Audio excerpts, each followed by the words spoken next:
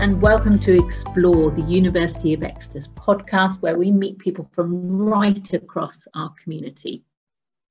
My name's Jo Cole, and I'm joined today by Millie Johnson, who is a best-selling author and a graduate from the university. Welcome, Millie. Great to see you today and to chat to you. Oh, it's lovely. It's a delight to be here. I wish I were in Exeter myself, physically, rather here in my house soon. That'd be great to see you there. I was going to start by just going through a few of your statistics, if that's all right. Sure. So you've got 19 best-selling novels, and you've sold more than 2 million books worldwide. So you've done 5 novellas, 1 book of poetry. In the past year, your books have been borrowed from libraries more than 200,000 times. And in 2020, you received an Outstanding Achievement Award from the Romantic Novelists Association. Yeah. Fantastic set of achievements, aren't they? It's not bad, is it? Not bad for a Barnsley girl. No. That's great. And your new book, or latest book, is called The Woman in the Middle, and that was released in October. Right. And you've also got the Christmas paperback version that's doing really well in the charts, which is called I Wish It Could Be Christmas Every Day. And I'm partway through that. I'm really enjoying that at the moment. And that's gone up through the charts as well, hasn't it? And it's selling. Sorry, it's gone a bit bonkers. Lots of copies. I just wondered for the people who are listening and watching today, whether you could just tell them a little bit about I Wish It Could Be Christmas Every Day and what the premise of the story is, without any spoiler alerts. Oh yes, I'm very good at avoiding spoilers by now. It's a very simple story. It's a very small cast, an ensemble cast for a change, because I usually have quite a large a cache of characters. But this one is just about 6 people who are all going to various places in the UK when they get wrong-footed by a snowfall, which the forecasters have failed to tell anybody about, and they have to hole up in this inn on the North Yorkshire moors, thinking that they'll only be there for maybe the night, but the snow gets worse, and then they realise that they might have to spend Christmas in this place together, and so they have to either moan about it or roll up their sleeves and throw themselves into Christmas with whatever that they can find around them. Rather oddly, this whole book started to play out in real life last month when on the national news there was a place on the North Yorkshire moors called Tan Hill, and all the people were snowed in. My sails had a second wind through this. It was great. It was the stuff of dreams. They were probably all sitting there reading your book to keep them going while they were stranded up there, because isn't that the highest pub or something in the UK? It is, yes, it is. Yeah, it's the place where you go if you want to be snowed in, I think. Yes. And I think next year, if there's any hint of snow in the weather forecast, I think it'll be full to the gills with people hoping that they would be snowed in. So normally they're sort of quite often with authors, and I do a bit of writing myself, you'll see something like that in the news and you'll think, oh, that'll make a great story. But it's almost like you've done the opposite. You've told the story and it's happened in real life. But I just wondered what it was that gave you the idea for that book. I'll be honest with you, it was the title. I Wish It Could Be Christmas Every Day, I thought was a cracking title for a story. And I needed to write a book and grab that title before anybody else grabbed it. But so the title came first in the story. And originally I was kind of writing it sort of some Brigadoon kind of thing where it's a strange place where it really is Christmas every day. But, it was taking me out of realism and into fantasy, and it didn't feel right. And I think had I written this book at any other time, it wouldn't have been the book it is. I wrote it last January. The first draft just poured out of me. I'd lost my father in the previous month, and so I hadn't done any of the book whatsoever, and I was very late with it. And the publishing team went, "Take the time off. We can do this next year."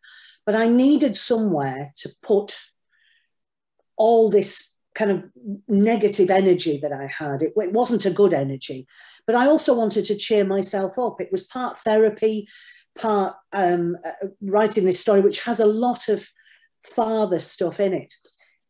Also, I hold an auction for charity every so often, and the guy who had won the auction to name a character in my book wanted his father put into the book. So that fitted really well.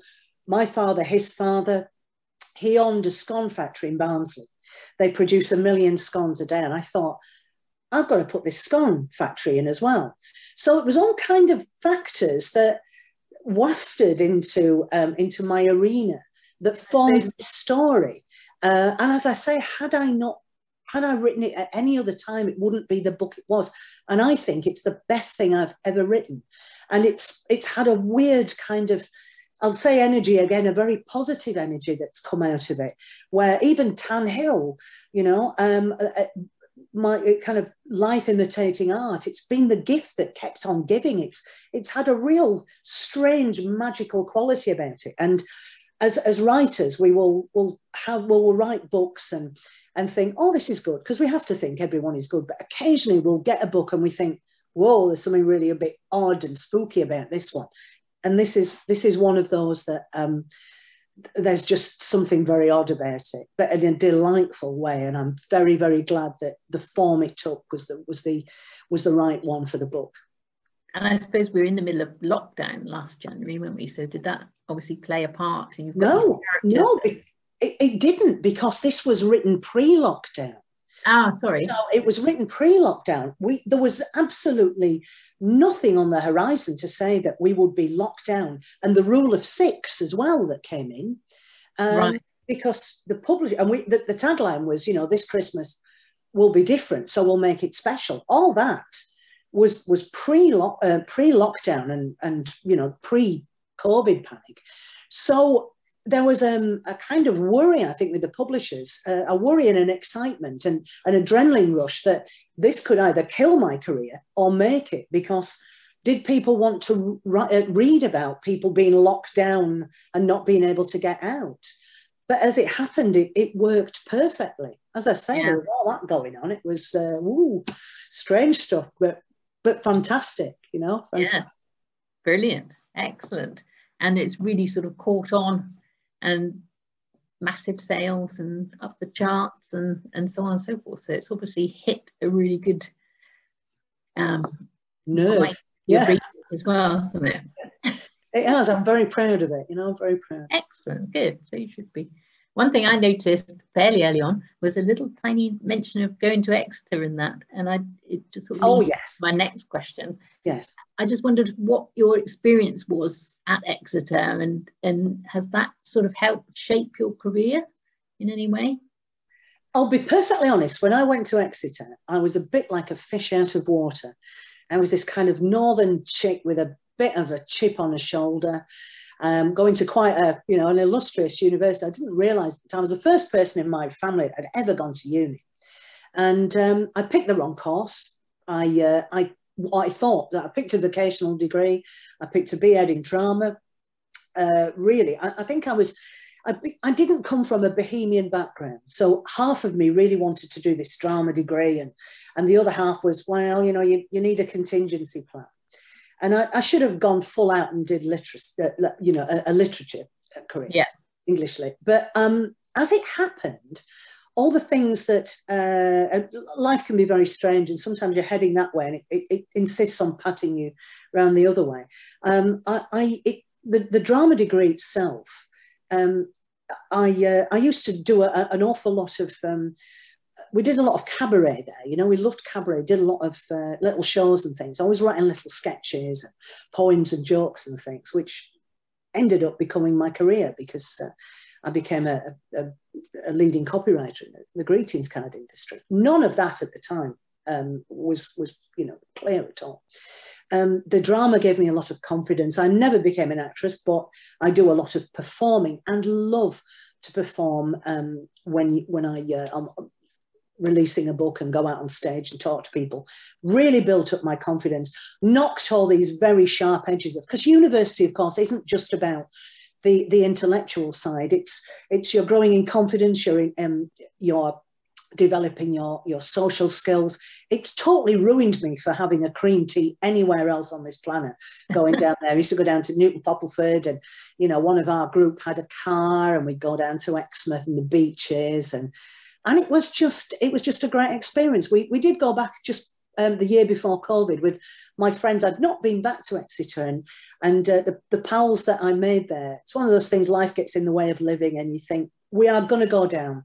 We're going to go down, and we are going to relive our Exeter days. Went down, had a pint in the Black Horse, and walked around Luke's, and we had a couple of days just going up to Lopez, where I was, you know, my first year. Accommodation. Yeah, where we all met, and it was joyous, and thought, I am not going to stay away from this place, because they were formative years for me, and I never realised until much later on how much I took away from Exeter with my career. And as I say, even though I never became a primary school teacher, you know, I do lectures and about creative writing, and all that came in. All of it was really useful to me. Yeah. At the time, I think, I picked the wrong course, but I'm not sure I did. And it was a lovely 4 years. It was great. Brilliant. Well, you're welcome back anytime. Oh, I'd love to. Honestly, be glad to see you here. We'll get the cream teas ready. Oh my goodness me. But that's pretty good to know. And I just wondered, from there, obviously you went on, as you said, and worked in greeting cards, didn't you, with Purple Ronnie? People remember that, with the little poems, funny poems. How did you already know you wanted to be a writer way back then, or did that sort of gradually develop?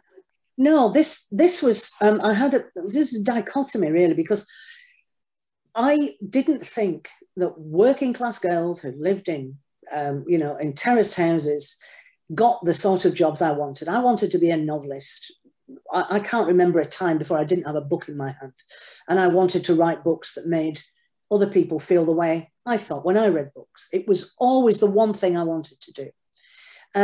But I had a pal at school who got all the literature awards. They were by default, she got them, and I was better at drama. And so I made that mistake of doing something that I was good at, not that I particularly wanted to do. You know, that's why I went down the drama route. I always wanted to write books. I didn't think we'd got those sort of jobs. I thought they went to people down in London. This is a sort of insular thought I had at the time. And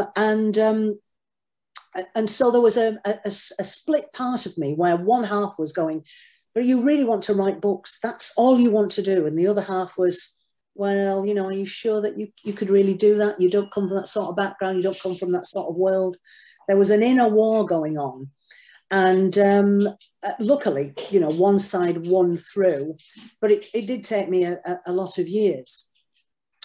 But I never wanted to do anything else. So when I left university, I became a trainee accountant, which was probably the worst mismatched job in history. I went on to do jobs in offices. Nothing ever would fit apart from this one job. They were just jobs that I did to pay a mortgage, while at home, I would sit down after work and try and write something and send it off, and got rejected year after year. But it was all I ever wanted to do, write books. All I ever wanted to do. So when was the first one? When was your sort of breakthrough? What happened? My breakthrough was, I couldn't have written the sort of books that I write now had I not been kicked around the ring a few times, had some life experiences. My books are full of all the experiences, friendships, and all the things that I've gleaned along the way in life. My big breakthrough came because I kind of embraced my Yorkshireness, if you like. I was, at the time, it was the chick lit. I say chick lit because it was chick lit at the time. The books that were out there, the massive books, were about women who were living down in London, had jobs in PR, 20-somethings. This was a world that meant nothing to me. I loved them, but I couldn't relate to them. And there were no books out there that I could see that really related to my life and circumstances. I didn't think that books set in the North would be that popular. So when I tried to write books, they were set in some kind of weird no man's land, as it were, which was neither South nor North, because I was trying to write books that weren't about the North, but I didn't know what living in London was like. So no wonder they were rejected, because they were absolutely rubbish. But I got pregnant at the same time as two of my pals up in Barnsley, well, in Yorkshire, because two of them worked from Barnsley.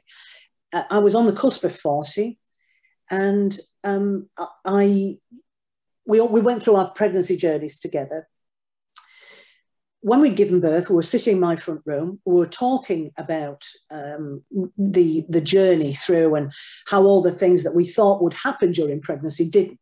I always felt it was like a club, that you thought you knew what was happening inside the club, but until you were in the club, you had no idea. Mm. And it was like a thunderbolt going off. It was like, why aren't you writing about this? This is the stuff you know. Yorkshire and friendships and jobs and the extraordinary things that happen within the parameters of ordinary life. And I started to write this story about three women from Barnsley who all got pregnant at the same time. Sent it out to an agent who I'd been chasing for 15 years. And they rang me as soon as they'd got it and said, this is the one we've been waiting for. And the rest is history.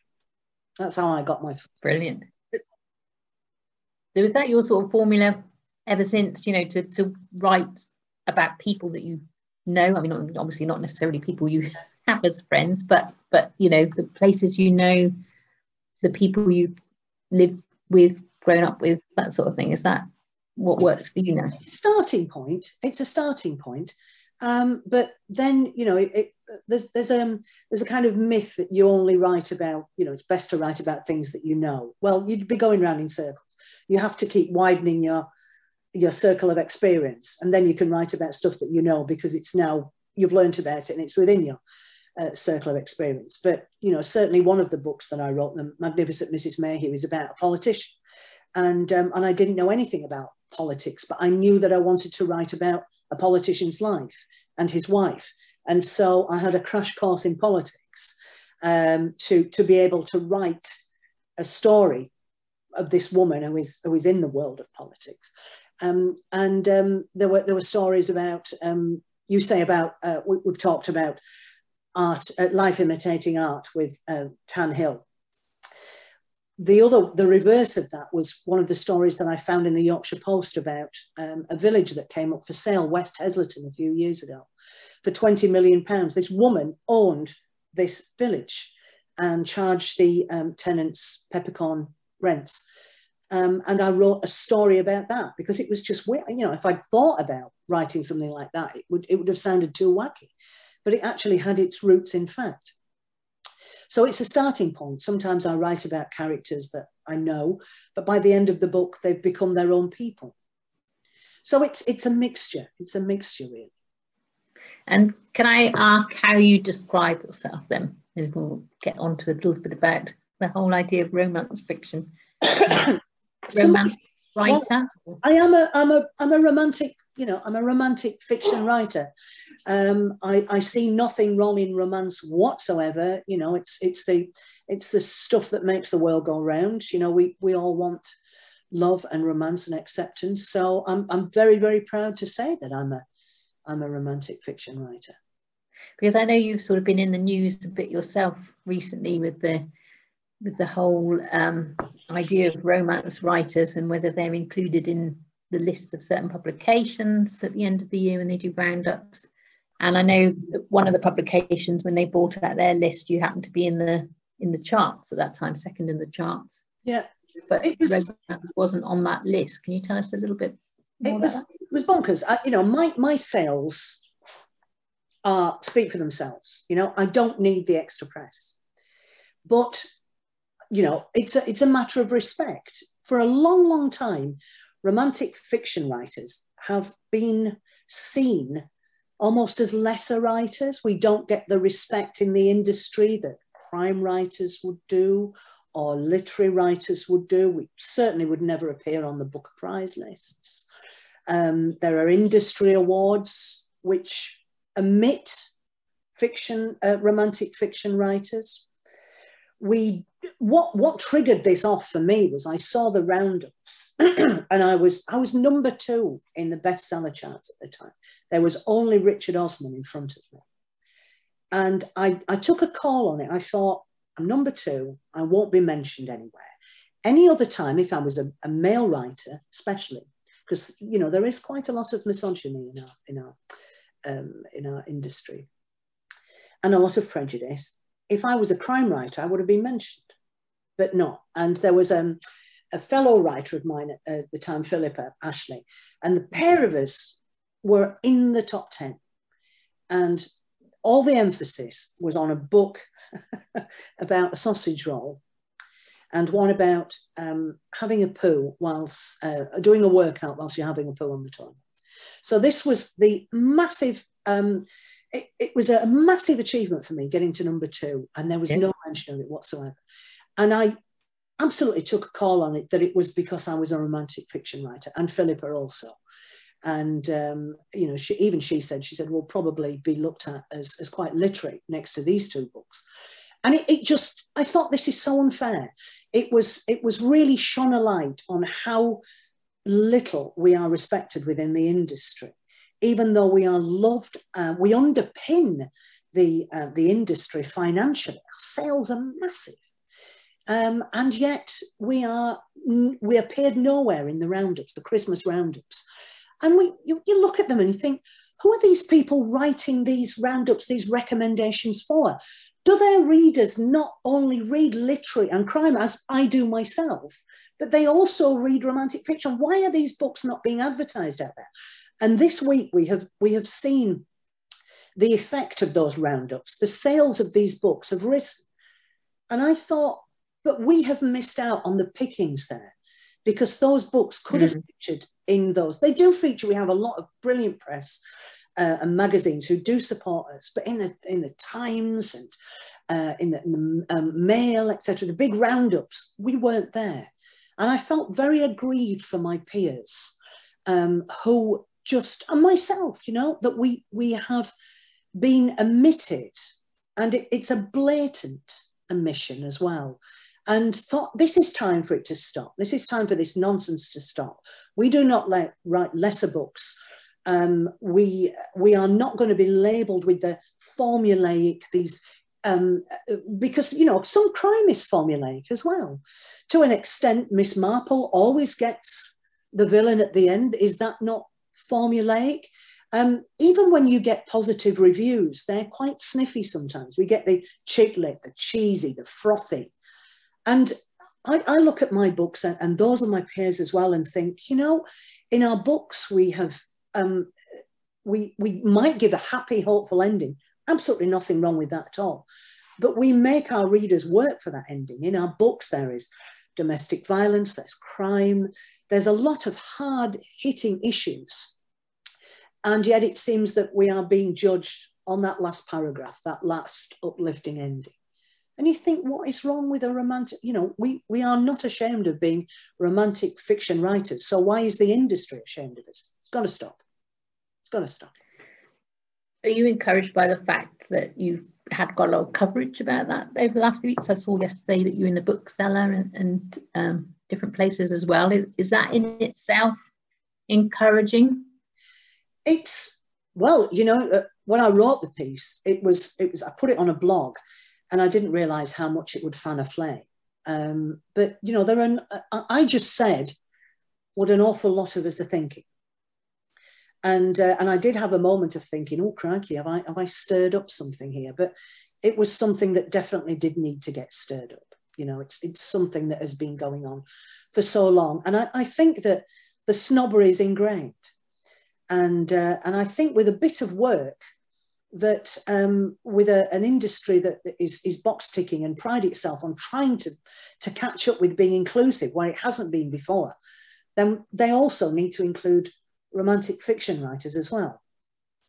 I did say, and it needed to be said, excuse me, and I'm glad I have. I'm glad I have said it, because I haven't said anything that, as I said, didn't need to be said and is overdue. I hope it makes a difference. I think it will be a very, very slow journey to get what we want. But there were enough of us to say, this really is enough now.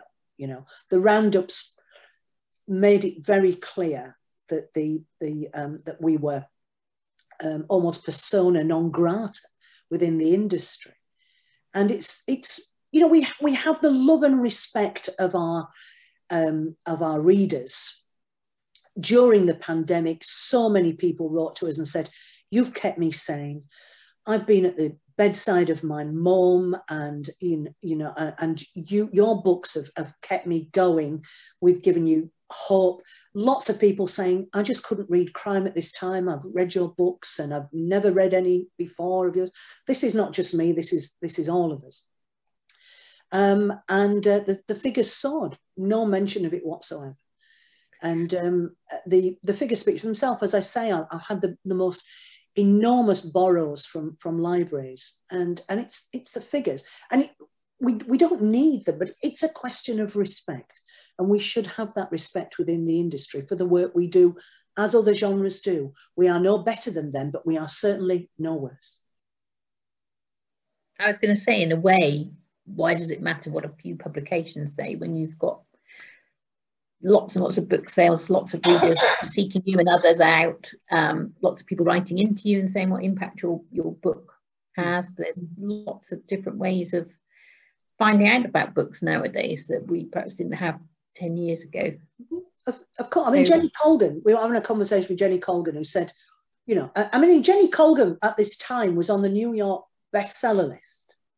A quarter of the charts were made up of women romantic fiction writers. There's no mention of it at all. And Jenny said, "What would you rather have, the love of your readers and the sales, or the exposure?" And of course, it's always going to be the love of our readers, the popularity, and the fact that we know that we're doing the right thing. But as I say, it's a question of respect. Why should we not have the respect that other genres have? That was my point at all. And also, as I've just said to you, about those roundups having an effect on sales figures. And I was very lucky during the pandemic because the book offerings shrank because the supermarkets wanted to fill their shelves with food, etc., and put people on the shelves that they knew would sell books. So a lot of my peers didn't get into supermarkets that maybe should have, had there not been a pandemic. And those sales figures matter. We need to get into supermarkets these days to sell books, more than bookshops.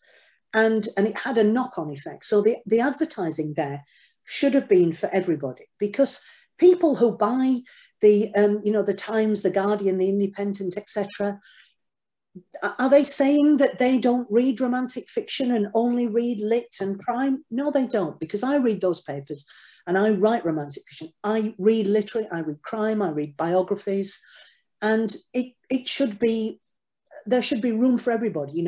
Everybody reads different things, and our readers are discerning, and it's also kind of insulting their readers. But by leaving us out, are they saying that our books aren't worthy? You shouldn't be reading those books. You should be reading these ones.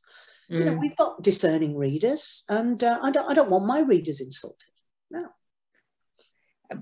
Looking at all of this, I mean, if you were a new writer starting out, yes, would you be encouraged to join the industry as a whole, or how does it feel for new writers? There's loads of competition out there, but there are lots of opportunities as well. You don't necessarily have to go down the traditional publishing route anymore, do you? You can self-publish and that sort of thing. Yeah. Would you still do what you've done if you had your time again? It's a vocation, this. And I was aware of all the facts and figures. There was when I started off, the self-publishing was kind of akin to vanity press. There was not really an option. I know a lot of my friends have made a lot of money and a lot of success by going down the self-publishing route and the hybrid route as well. There is always that it was either traditional route or kind of vanity press when I started out, as it were, paying someone to do my book. So I was aware that it would take me a long time, which it did. I was aware that every agent gets 300 submissions per week and will set on maybe 5 novelists per year. But if you want it enough, none of this is going to put you off. And I did want it very much, and I did land the big fish, and I did make a success of my career. So if you are burning with ambition to write books, then you absolutely have to do it. You need two things, really. You need talent. You need some talent. And you refine your craft, of course, you know, along the way. You know, you get better as you write. But if you have a modicum of talent and someone within the industry, and I don't mean your nana saying, oh, this is fantastic. I mean someone with, you know, some knowledge of the business and says, you know, you are a good writer, and you have a backbone of iron, and you really do need a backbone of iron, then and you want this career, then you absolutely should throw everything that you've got at it. It would be the worst career on the planet if you weren't 100% committed. I think it would be awful. And don't go into it expecting to be a millionaire overnight. You have to go into it for the love of it, slow build your career or whatever. But don't, if you really want this job, it's the best one in the world, I think. And I love what I do. And don't be put off. Just go for it. If it's your dream to see your name on a book, you absolutely must go for it. What for you then is the real love of it? What's the best thing about being a best-selling author? Oh, there's a lot. I still have the pinch me moments, you know. I really do. I look at my books on the shelf and think, how have I written all those? And I like that because it keeps me grounded. A woman once said to me in an event, she said, "Oh, aren't you ordinary?" And I was delighted by that because it was meant as a compliment. And it's that very ordinariness that has kind of kept me grounded. It's kept my eyes on the observational humour that is around me. And I absolutely, I love what I do. I never plan anything. So I could sit there with a pad and have to plan out my book and I would be lost. But I start to write a story and I surprise myself with what comes out. Because so many times people say, I'd love to write a book, but I don't know where to start. And my stock answer is, neither do I.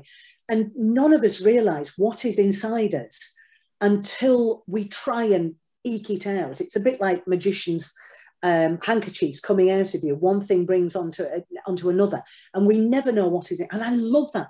I love that. The whole creative part of it. There is a magic to it, isn't there? There is. When you write a story and you think, well, you know, whether you plan it or whether you just go for it. Yes.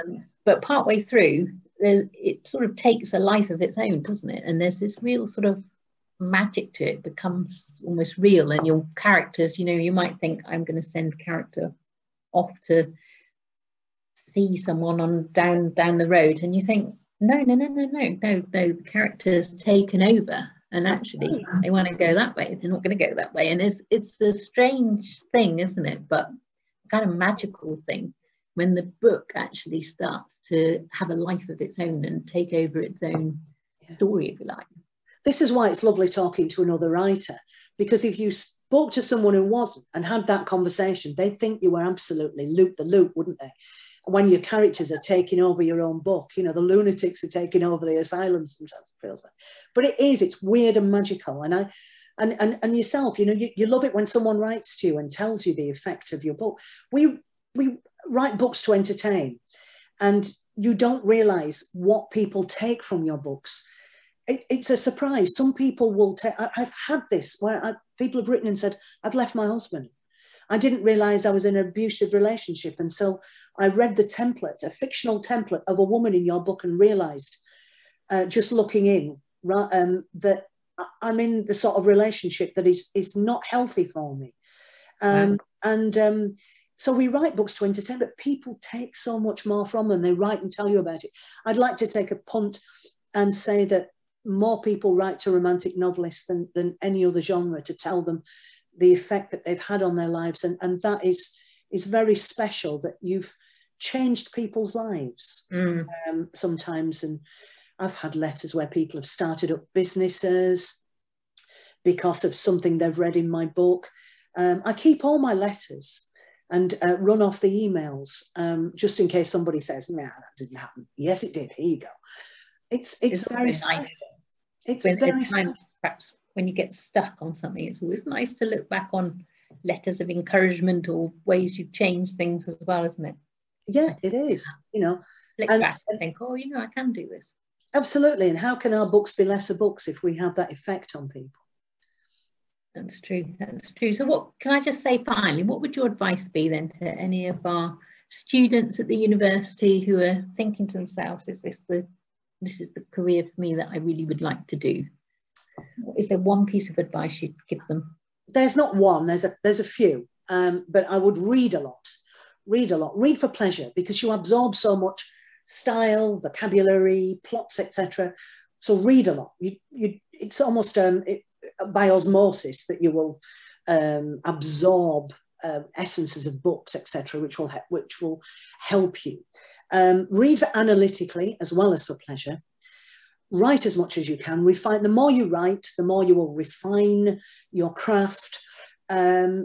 Also, things outside the box.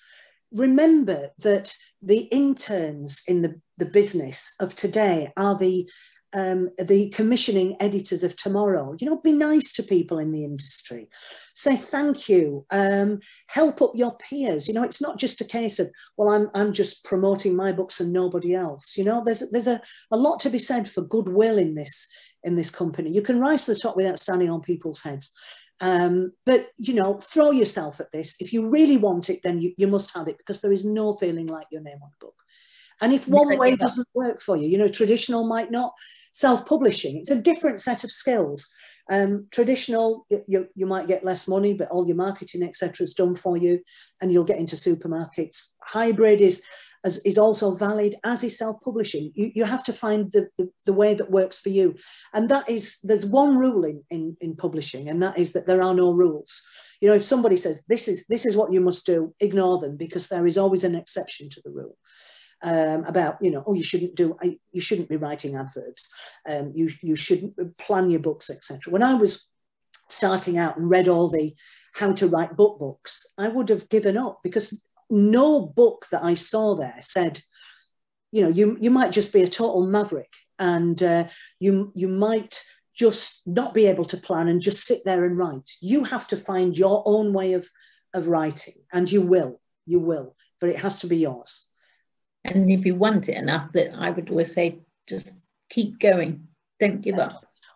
Don't stop. If you've got a modicum of talent, and someone has said to you that your writing is a publisher ability, but you need that backbone of iron. You really do. Do not give up. That has been one of those things that I've turned negatives into positives. I've not given up. Sheer bloody mindedness has carried me a long way. And also as well, when you do get published, don't forget, I was guilty of this. It was like, I want to be in the national press, blah, blah. Never underestimate the power of your local press, of your local radio stations to promote you, your local bookshops, etc. Because doing that, the people of Barnsley and then the people of Yorkshire have built me this career. Never dish your hometown either. Never dish your hometown. Be proud of where you come from, wherever it is. Barnsley gets a lot of bad press, etc., and it's a joke town to some. But my goodness, the support I've had from Barnsley has been fantastic. And had I dissed Barnsley and then gone to them and said, please, can I have some advertising? I know exactly what they would have said. So always be proud of where you come from, wherever it is, and let them be the wind beneath your wings. I'll end on a corny note there, but they really have been the wind beneath my wings. And your hometown will help you out, because they will be very proud of you and your achievements. Brilliant. Fantastic advice. Millie, thank you so much for joining us and for sharing your story of your career, but also so many pieces of advice that I'm sure writers out there of any age and at any stage in their writing journey will be able to make lots of use of. So thank you very much for joining us, and we hope to see you back on campus very soon as we're allowed. Absolutely, I hope so too, and thank you. It's been an absolute pleasure.